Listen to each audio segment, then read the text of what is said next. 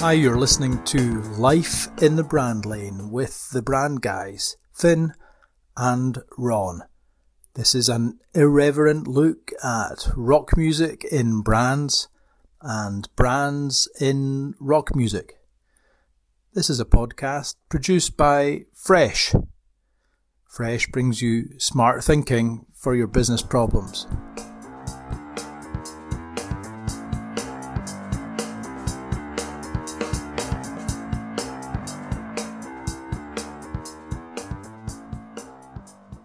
Hello there and welcome to another episode of Life in the Brand Lane with Fresh Business Thinking. Joined tonight by Ewan Reid, CEO of Matthew Algae. Hey Ewan. Good evening, Phil. Good to see you. Thank you very much for joining us. How are you doing in these crazy times? Well, crazy.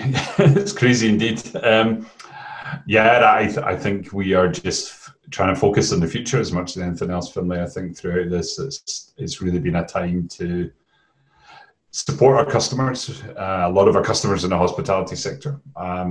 So it's been about trying to support them through this, keep our own business as fit and healthy as we can in the process.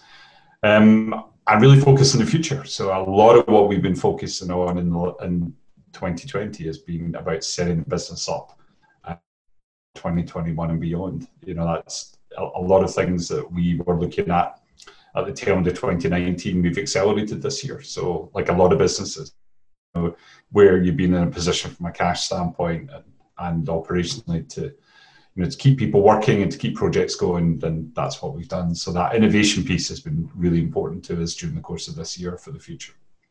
It's never been truer. I think if you stand still, you're going to be left behind. But how about give us a little bit of background? Here we are at the start of another year, and we've got these great plans, and fingers crossed that it's going to be so much better than last year. But tell us a little bit about yourself and a little bit about the business. What do you do? Okay. I'll maybe start with the business if that's okay. So the business is an old Scottish company, so we come from that kind of trading tradition, and we were established in 1864 on the banks of the Clyde, originally tea traders, and we moved into coffee. We had our first female leader of the business in the 1950s, and she took the decision to move the business into coffee after the Second World War. And the business really became coffee roasters at that time, gradually moved out of tea blending in Glasgow.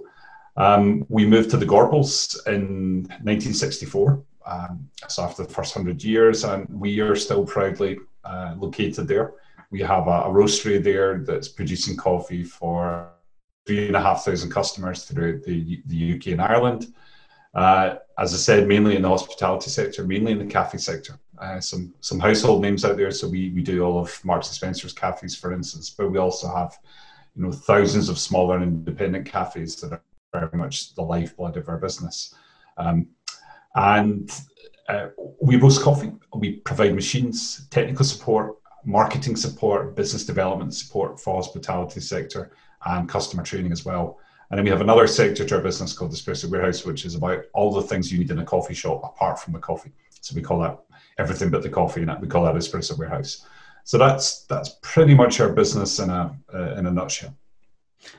That's brilliant. And, we could go into a geography lesson, an economics lesson, the history lesson on all of that. So you've got, the history of Glasgow, consumption history. You've got everything there within your history. I love it. Yeah, very much. And, those run as themes through what we do. I think it's coming from Glasgow. I'd like to think there's a certain grounding to the business. There's a certain honesty to the business around its values as well, which is reflected in the city. I'm a proud Glaswegian myself as well. So, yeah, it's very, very much part of our DNA. And it's, I've personally been in the business since '93. I joined pretty soon after leaving university. I have a background in food science. I'm a sort of food chemist, a little bit of microbiology, a little bit of biochemistry, a little bit of sensory analysis. That's my background. And I worked in quality, product development, innovation roles. Joined the board in 2002 and then I became MD in 2018. And yeah, it's been an interesting time to be in coffee because, you know, if you think about it, if you go back to the early 90s, there were no Starbucks in the UK. Costa probably had about 14 stores, and you know we've gone through this entire espresso-based drinks revolution in the last 25 years, which has changed our consumption patterns here in the UK and created a massive opportunity for businesses like ours, to be honest. Yeah, no, we absolutely have lived through that revolution. You know, as you know, I spent quite a lot of time in France and Italy. You know, round about the time that you started there, and would come back to Scotland having spent a big chunk of the year having fantastic espressos and so on. And at that point, as you say, you really didn't have an option. You probably had to go into like a really good hotel or something to get a decent coffee back then. You know, we are quite old men, but you know, it's not a totally distant history, is it? No, exactly. You know, I remember when I first started in the industry, you know, our premium accounts at that time were top end restaurants in London. We did all of Sir Terence Conran's restaurants. And it was really, I guess, in the mid 90s, we really started to focus on the sourcing of our coffee, really trying to understand espresso. And you know, it was a big part of my role coming from a scientific background. To really focus on what the quality parameters there, to really understand how we needed to blend coffee to make great tasting espresso, and the importance of barista skills. You know, we were one of the first businesses to create a barista training facility here in the UK. We ran some of the first ever barista training sessions in London in the mid 90s. And around that time, we also really started to focus on sourcing of coffee. So really trying to understand the supply chains that we bought from. Actually to get to know the farmers, importantly. And, you know, it's a fantastic position where there's some of those farmer relationships that we established in the mid to late 90s we're still buying from these farmers today, you know, and as we've come through this journey in 2020 and into 2021, you know, those relationships have been really important, you know, as important as our customer relationships on the other direction or the other value chain. Yeah, and you know, listen, when I knew that I was going to be talking to you, I got really quite excited because there's so much in this brand. You know, I love my Victorian brands that have been able to modernize. That's like that for me. That's almost the holy grail, and that it's got this lovely heritage and history, but it's been able to modernize, you know, through a whole century and beyond. I think that's great, and this connection with Glasgow is lovely, but. I know this great work that you've done at the origin, and you know that purpose. And you know, I'm being slightly cynical, but there's a lot of businesses, and some in your domain. You know, we won't mention any names that have kind of bolted on this purpose, if you like, and we see it in other domains. But I mean, that's such a great story that you've seen work that you've done. You know, over that period, working with the business, and that you're still working with them as suppliers. So. Oh yeah, I mean, ultimately, it's, you know, I think for me on a personal basis, I've had the great privilege to travel around the world. Obviously, not much in the last few months, but spending time with our supply chain and with producers in you know, in Africa and Latin America and also in Asia. And you know, this is development through trade. You know, we're very, very clear on that. You know, we do projects work that even when we do projects, they have a trade mission that sits in behind them always. So, you know, I think for me, going into communities and seeing the impact of some of the buying that we're doing, and that's on a, you know, it's on a commercial basis, it's not on an altruistic basis. But simply through these trading relationships, seeing that you can make an impact in livelihoods in these communities, it's been a real privilege for me to see that firsthand in it. And to me, it's a strength, knowing that in a brand or in a sector, business sector, that you can have that kind of impact through trade, you know, and it's not too big an ask. It's not too big an ask for the participants. It's not from a farmer standpoint, and it's certainly not too big an ask for us as a manufacturer and supplier into the industry in the UK. No, I'm totally with you on all that. And if there was more businesses, not just talking the talk, but walking the walk like that, I think we'd all be in a much better place.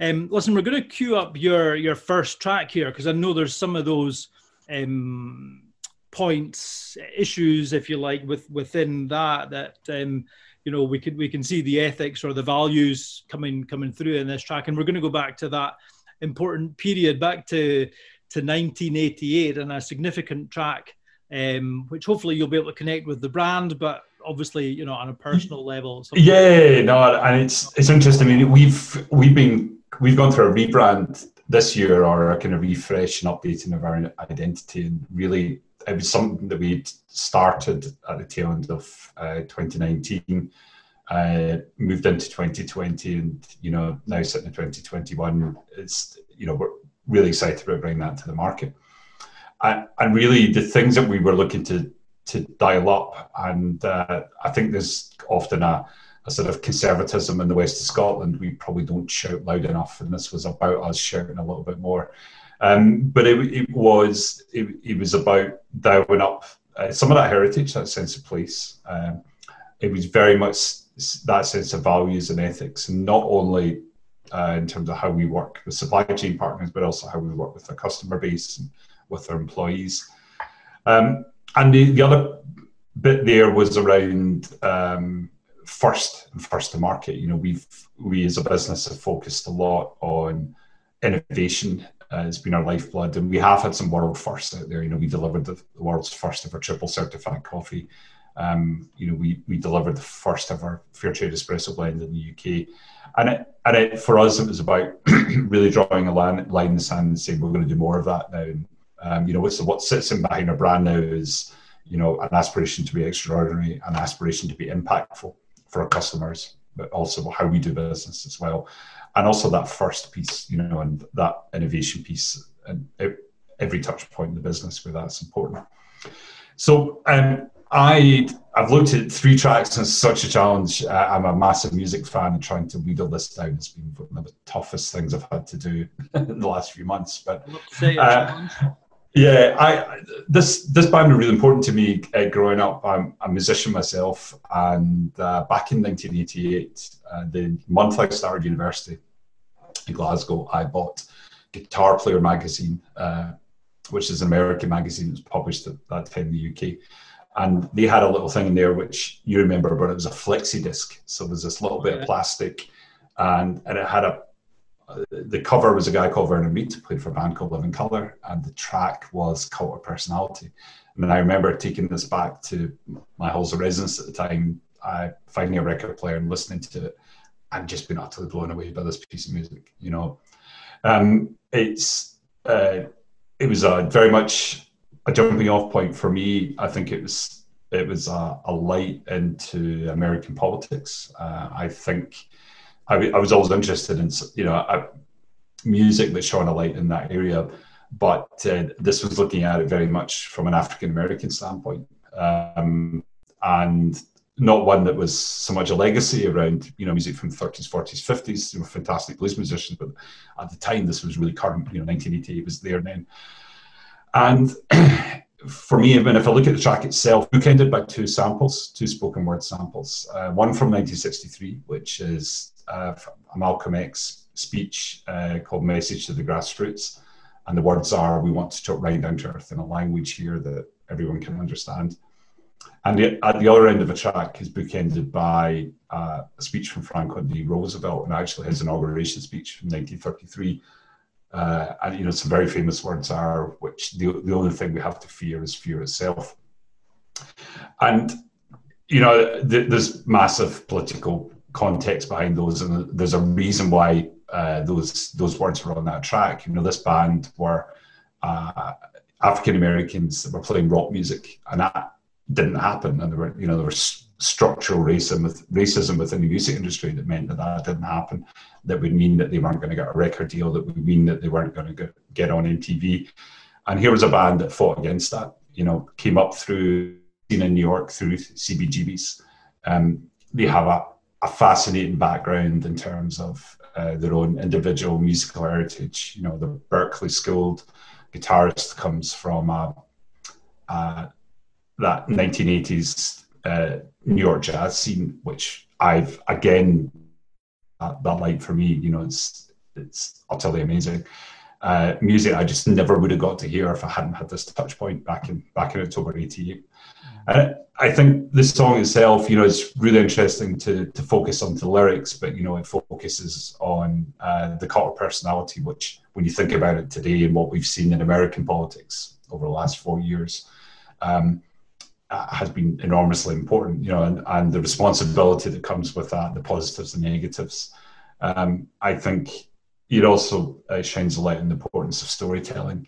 And again, if you look to brands, how much that the importance of that from a creation standpoint, the honesty of those words and the message that you're going to put out there. But it was also about understanding your roots and identity and delivering substance, and I think I went to see this retrospective of this album. It's an album called Vivid. I'd recommend all your listeners go out and get it. It's amazing. And it was a retrospective of that in Glasgow after 25 years, and they opened up with a Robert Johnson track, and then they went to a Jimi Hendrix track, and then they played this track. And there's a lineage that goes through from that, and there's a reason why the tracks were sequenced in that way. This is the power of African American music. And I think for me, the other thing that was really important to me was that when you listen to it, it's got those amazing ingredients. It's got that fantastic rock beat, but with a swing, and the guitar style is reverential towards the blues, but at the same time, particularly in the soul, it goes off in one. It's just amazing. You've got one of the most innovative, creative guitarists still walking the earth today in Vernon Reid. Reference to the blues, which meets that 1980s New York jazz scene. There's elements of Eric Dolphy in there, famous jazz and flute player who played with John Coltrane in the 1960s. And there's other musical concepts that come in that were really innovative at the time. Ornette Coleman's harmonic theory that comes into it as well. So an amazing piece of music, and definitely something that could resonate on our brand. Last but not least, the other reason it's important to me is the night before I started my job in Mathology in March 1993, I went to see the band at the Barrowlands. Was down the front in the mosh pit, got completely bruised ribs, and I had to go into work the next day feeling like I'd been run over by a truck, and that was my first day in the coffee industry. That's brilliant. Thank you very much. I don't think you can get a more personal connection when you're actually bruised in the ribs. Yeah, suffering from my heart. So much in that, and you've done the job perfectly there, and it's actually sounding more like a music show today. Yeah, I need to be careful. Analysis, and obviously, as a musician, you're able to pull some of that stuff out. I'll get the track queued up for people listening on the podcast. For me, it's that fusion, which is fantastic. You've explained in the music, but I guess you're having to manage this fusion of cultures and influence, within your brand, which is really interesting. I think definitely. I think that really comes into the innovation pot for us. For product development point of view. I think coffee, like whiskey, has endless possibilities in terms of the sensory profile you can play in. It's really interesting. I have a friend of mine, Stephanie McLeod, who is one of the head blenders for a whiskey brand in Scotland, and master blender. And I caught up with Stephanie. We were both at university together, and my other colleague, Eduardo Cristovan, Mathology, who both of them have PhDs in sensory analysis. We often about product development.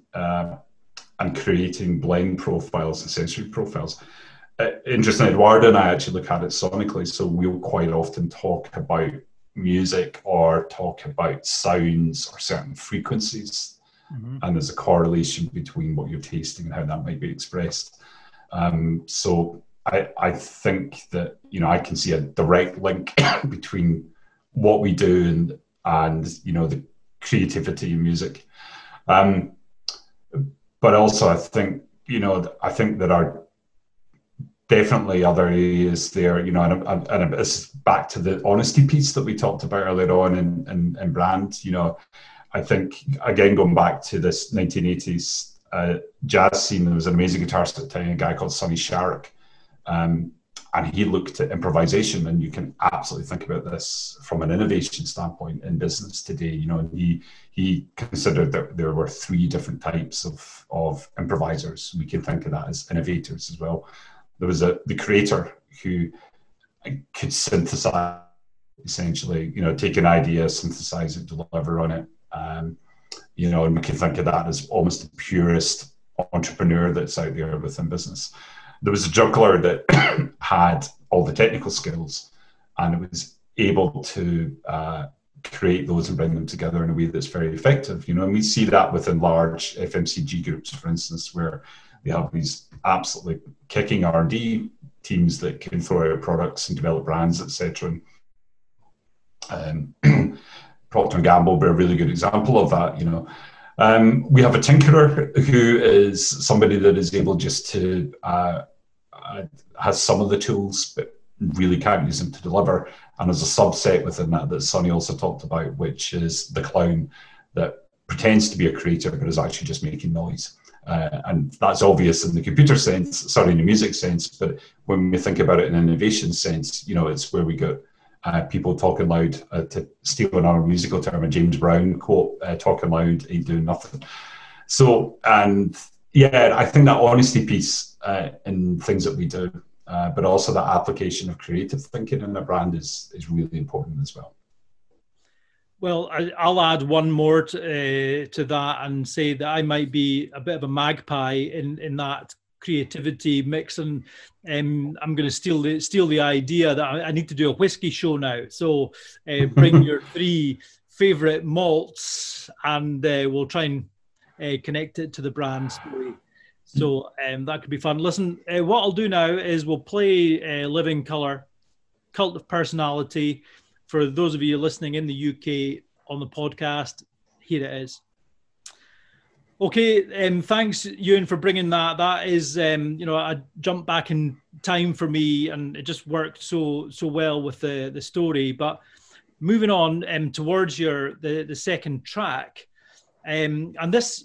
The honesty is there from that first track, obviously, but there's obviously it's quite obvious possibly is this the importance of sustainability, and how do you connect that up with this next track? Yeah, I think it's been for us, certainly as a brand. Really at the core of what we've done in the last 25 years. And I think this is really starting to try and understand, there's a classic definition, the three pillars of sustainability around environment, social and economics. And really over the years, just getting personal understanding within the business of how these are interlinked, in our own operations and what our customers do in wider society and what we do within supply chain. So I think this has been for us about developing a wider mission. So certainly in the work that we've done from a supply chain standpoint and the collaborations and partnerships that we do with the producers. And I'd stress in all these things is that we have the easy bit, we find ways to articulate these in the market, but it's a farmer and family that's working on a hilltop in remote area of Peru that they're doing the real hard work here. But essentially what we've been focused on for the last 10 years is around climate change adaptation. So for our own business, it's been about adaptation and mitigation. So trying to reduce our own carbon footprint. Where we can't, we offset all that good stuff. And within our supply chain, then it's been around working with them. If you're in coffee farmer now, for instance, in parts of Nicaragua or parts of Eastern Uganda, where you're growing coffee now, you may not be able to grow coffee in 20 years. So the entire economic system on that mountainside is predicated on that as an economic activity. Most of the farms there, particularly in East Africa, will also be farms that are gardens. So essentially there's a little bit of coffee, but there's also food being grown there as well. So a lot of what the coffee industry's been focusing on is that, right, we understand climate change is coming. We in the South, the global South, are going to be hit hardest here rather than in Europe or in North America. We've got the raw end of the deal, but we're going to have to do them. So we definitely view it as our role to try and help with that. And we want to be buying, as I mentioned, we've been buying coffee for 2 decades from certain communities. I want to be able to buy them in 2 decades' time as well. So that's been a big focus on that. And I think intertwined with that has been an understanding of economic impact. So if you have what's called climate smart agriculture, you can also manage to increase quality, which means you can increase economic benefits and livelihoods.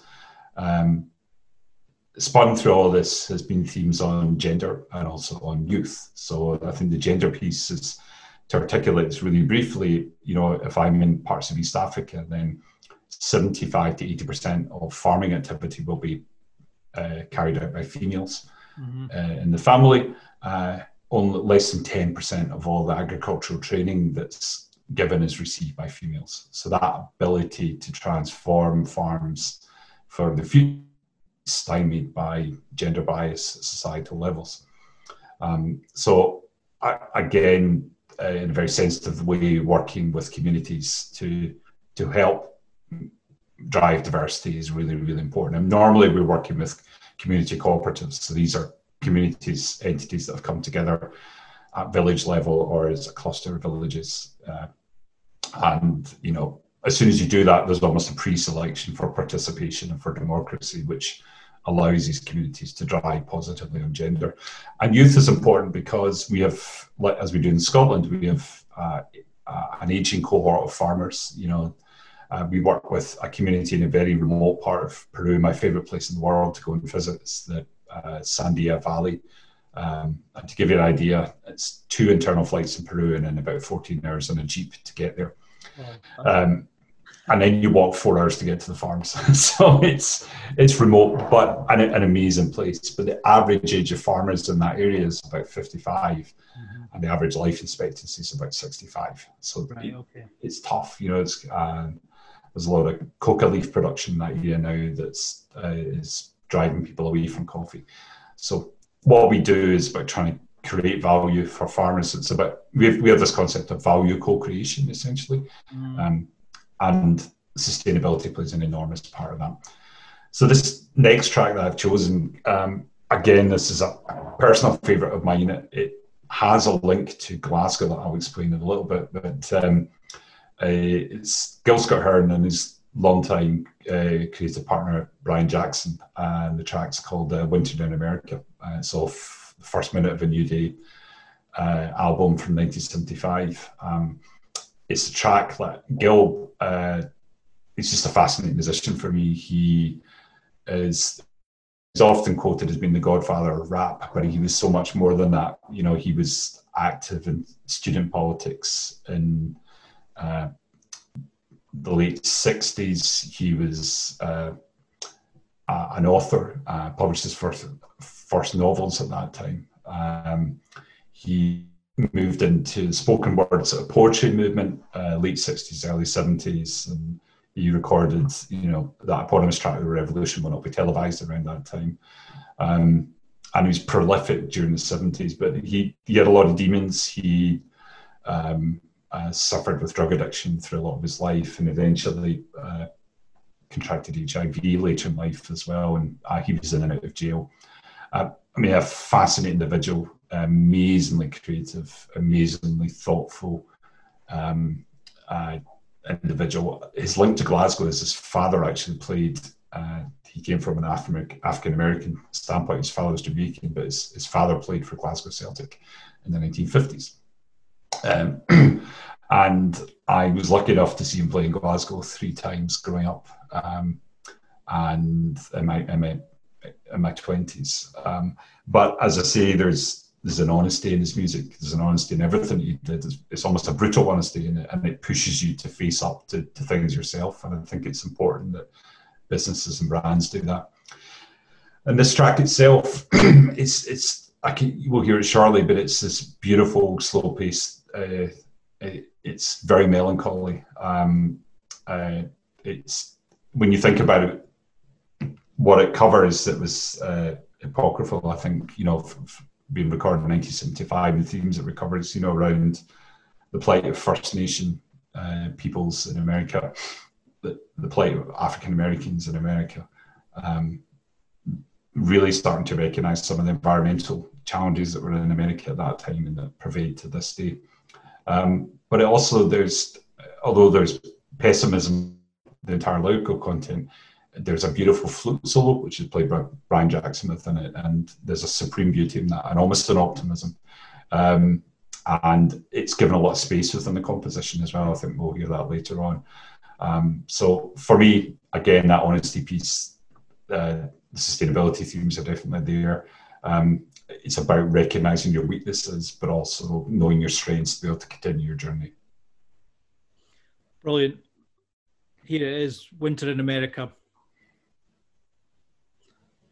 And here we are, winter in Scotland. Ewan, thanks for bringing that. And I'm just going to come back to that, the honesty that you spoke about just before we played that track there. And it's a lovely composition, as you say. And it's not in my collection. And at first I couldn't have placed it because it does really feel like it's come out of that movement in the late 60s. So how you kind of give us Gil's like history and how he developed as a creative, that makes sense to me. But there's still that sense of that period. But the honesty, and you made a really good point about brands being honest, and it's something that we talk about quite a lot when we're consulting with Fresh, is that, listen, brand it's not some veneer that you just paint over the top and make everything look pretty, and that there's it's got to be warts and all, as much as you possibly can. And you were talking about your brand refresh, and there was a bit of introspection. So what were you learning about yourselves as a brand through that, if you can share anything with us? I think I touched on it briefly at the start. I think for me it's about actually being bolder, and also being bolder to change. So I think it's being braver in what I think that really comes out. I had that spoken word sample we talked about earlier on. The only thing we have to fear is, honestly, you could take that and then the Malcolm X sample. We're going to speak right down to earth and language that we can understand. Your clarity of communication, honesty of communication, and then boldness. Those are things that we definitely felt we needed to embrace more. Simplify what we do. Strive towards those world firsts or market firsts. And I think for me, and this is more personal reflection, I've been through probably 3 or 4 different brand identity refreshes at the business in the last 25 years. This is the one that I truly love. I'll be really open here. I've not always loved some of the stuff we've done in the past. And it's also the one that I sat back from probably the most, and the other important thing for me was we have some really talented designers within the business. We've invested in that ourselves in the last few years, and it was our own design team that created this. We really saw the benefit of them truly understanding the brand. Being able to get beyond just a design brief because they get it. And we've really benefited from it. It's not to say there isn't a place for external creatives, but in this occasion, we definitely benefited from that, bringing it in-house. I'm really, really proud of what the team have achieved. Yeah, I think it's great. I love it. The mountains, for me, there's a personal connection there. I love, the animation and the music that you've used actually in behind some of those as well. And again, I totally agree with that point about trying to use your team. So it's one of the workshops that we use, actually, the essence. So what we're kind of trying to do through the music is, and we use elements of this with the team. So rather than being a clever agency, as you say, and come along with 3 ideas for you to choose, to try and understand that essence from within the team. And then there's other stakeholders, the customers probably being the most important, but I think that comes through actually. So I think it's a really nice job. So well done. Thank you. So we started off by talking about Glasgow, you as an individual, the company. This third track is so obviously about Glasgow and all the elements of Glasgow. Tell us about this one, Ewan. Yeah, I think for me, the thing that, and it's interestingly, you made the point early on and close to the introduction, Finlay, that about the importance of heritage brands, how you keep them relevant. And I think there's such a dark art in terms of, I think, both from a business model standpoint and from a brand standpoint. And, I'm proud to work for a business that was founded in 1864, some fantastic heritage. But I think, there's a real knack to being able to keep that business relevance in the long term, to be able to, particularly in Scotland, we have a lot of family-owned businesses that have to transition from one generation to another. There's a real knack to doing that. And I think it's about creating both an identity and a business model, and in terms of the values that will still be relevant in 10 years' time, an identity that's still relevant in 10 years' time, and a business model that is secure for the future as well. This next track is a track, again, it goes back to 1980s, back to 1984. I should say I listen to a lot of modern music, but I've tended to go more retrospectively here. And it's by the Blue Nile, Glasgow band.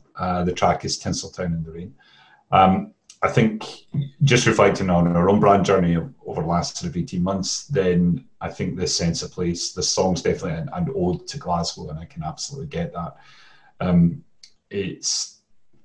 If you listen to the recording, particularly from a music production standpoint, a lot of 1980s music is a hard listen these days in some respects. The production values is drenched in gated snare. You've got synths that have just not stood the sense of time, guitar sounds that haven't stood the passing of time either. This is a record that's beautifully recorded.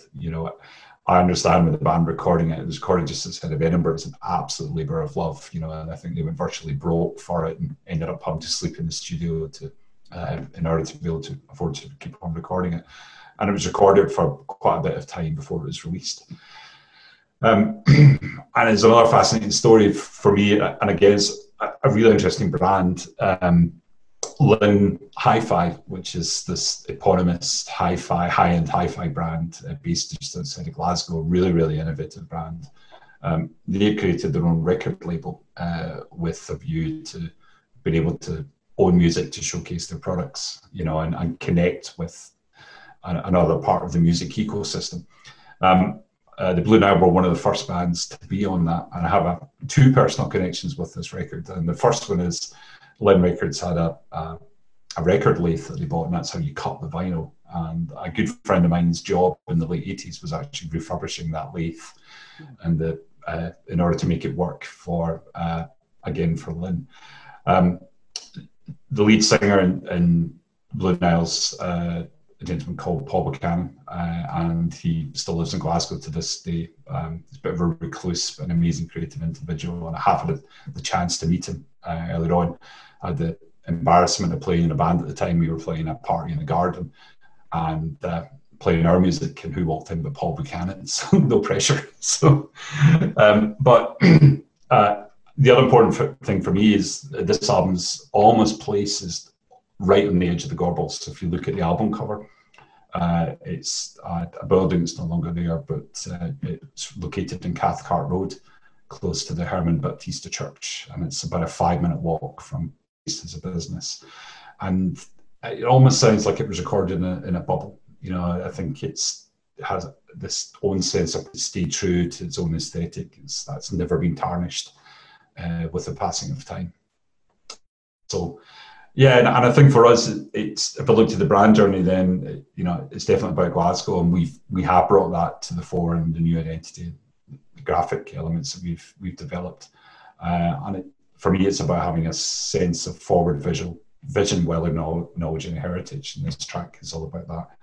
And a desire to try and create something that's timeless, but beautiful and being true to yourself at the same time. Brilliant. Well, let's listen to Tinseltown in the Rain. Yeah, Ewan, I understand exactly what you mean. It's like, yes, it's 1984, but it's not stuck in 1984. Oh, no. Mm-hmm. Exactly what you mean, that some records are like, yeah, I know when that comes from with, that sound. And that's because there was a lot of kind of mass-produced stuff round about then, wasn't there? Really, they were just trying to churn out hits. Even some of the bigger bands who'd maybe come through the late 70s and the 80s, it all come a bit samey, but that is an absolute classic. And I love the way that you connect that with the city, but your business and brand as well. There's so much going on there, but it is about looking to the future now. So here we are looking at 21. You've given us some of your plans, but have you got any scoops for us? Anything new that the brand's going to do that you've not mentioned up till now? I think we are investing a lot in digital technology.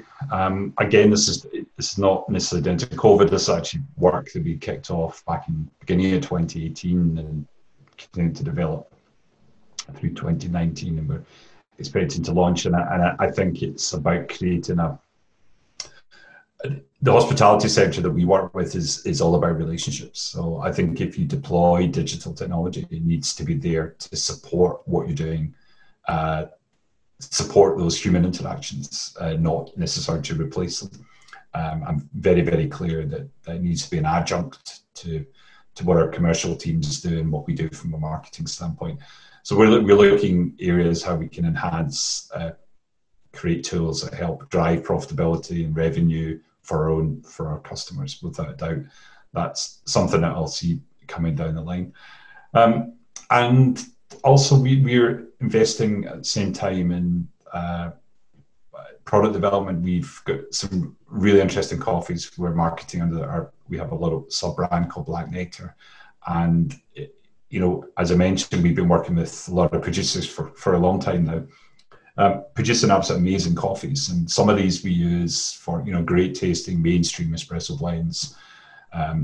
But every now and again, when you're traveling and tasting coffees with farmers, you'll taste these little gems. And in the industry, we call these micro lots. So a container of coffee might be 300 sacks. This will be 3 bags, and we're buying those 3 bags and bringing them over, keeping them segregated, and it allows us to take some really interesting things that are happening. If you look at what's happened in craft ale, for instance, over the last 20 years, around different approaches to what hops that use, different fermentation techniques, all of these great things, all of that's also happening in parallel in coffee.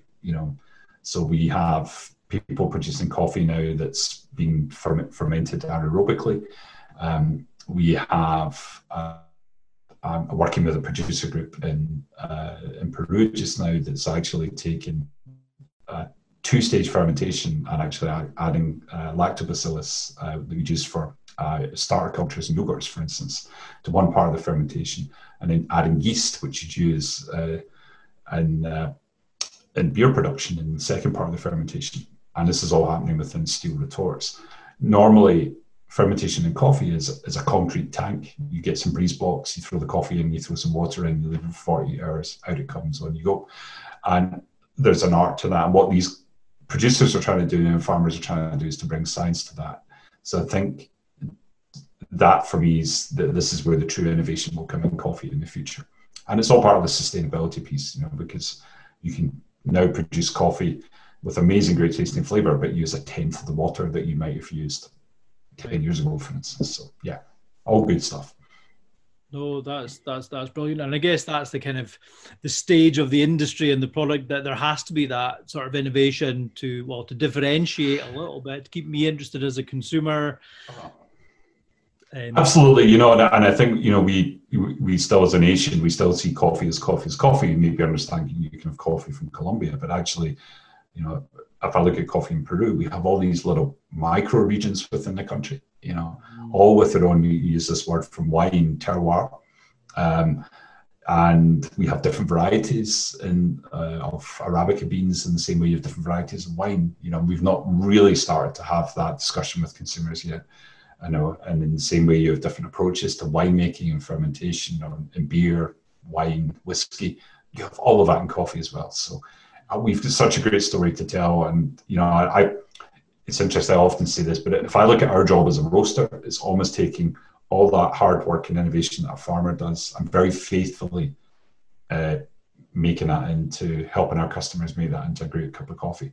And we are there almost as a custodian of the coffee, allow our customers to sell it and to represent the great work that our farmers have done in Origin. So, and that's a lovely summary. There's your mission, your business, your brand summarized beautifully. Listen, I just have to thank you for bringing 3 amazing tracks, which not were only interested in on a sonic level, but I think you've done a great history lesson for us, a bit of economics, geography, and unpacked the brand, brought your brand essence in a very genuine, honest way. So, Ewan, thank you very much for that conversation. Absolute pleasure, Finlay. Great to talk, and let's hope for an exciting year in 2021.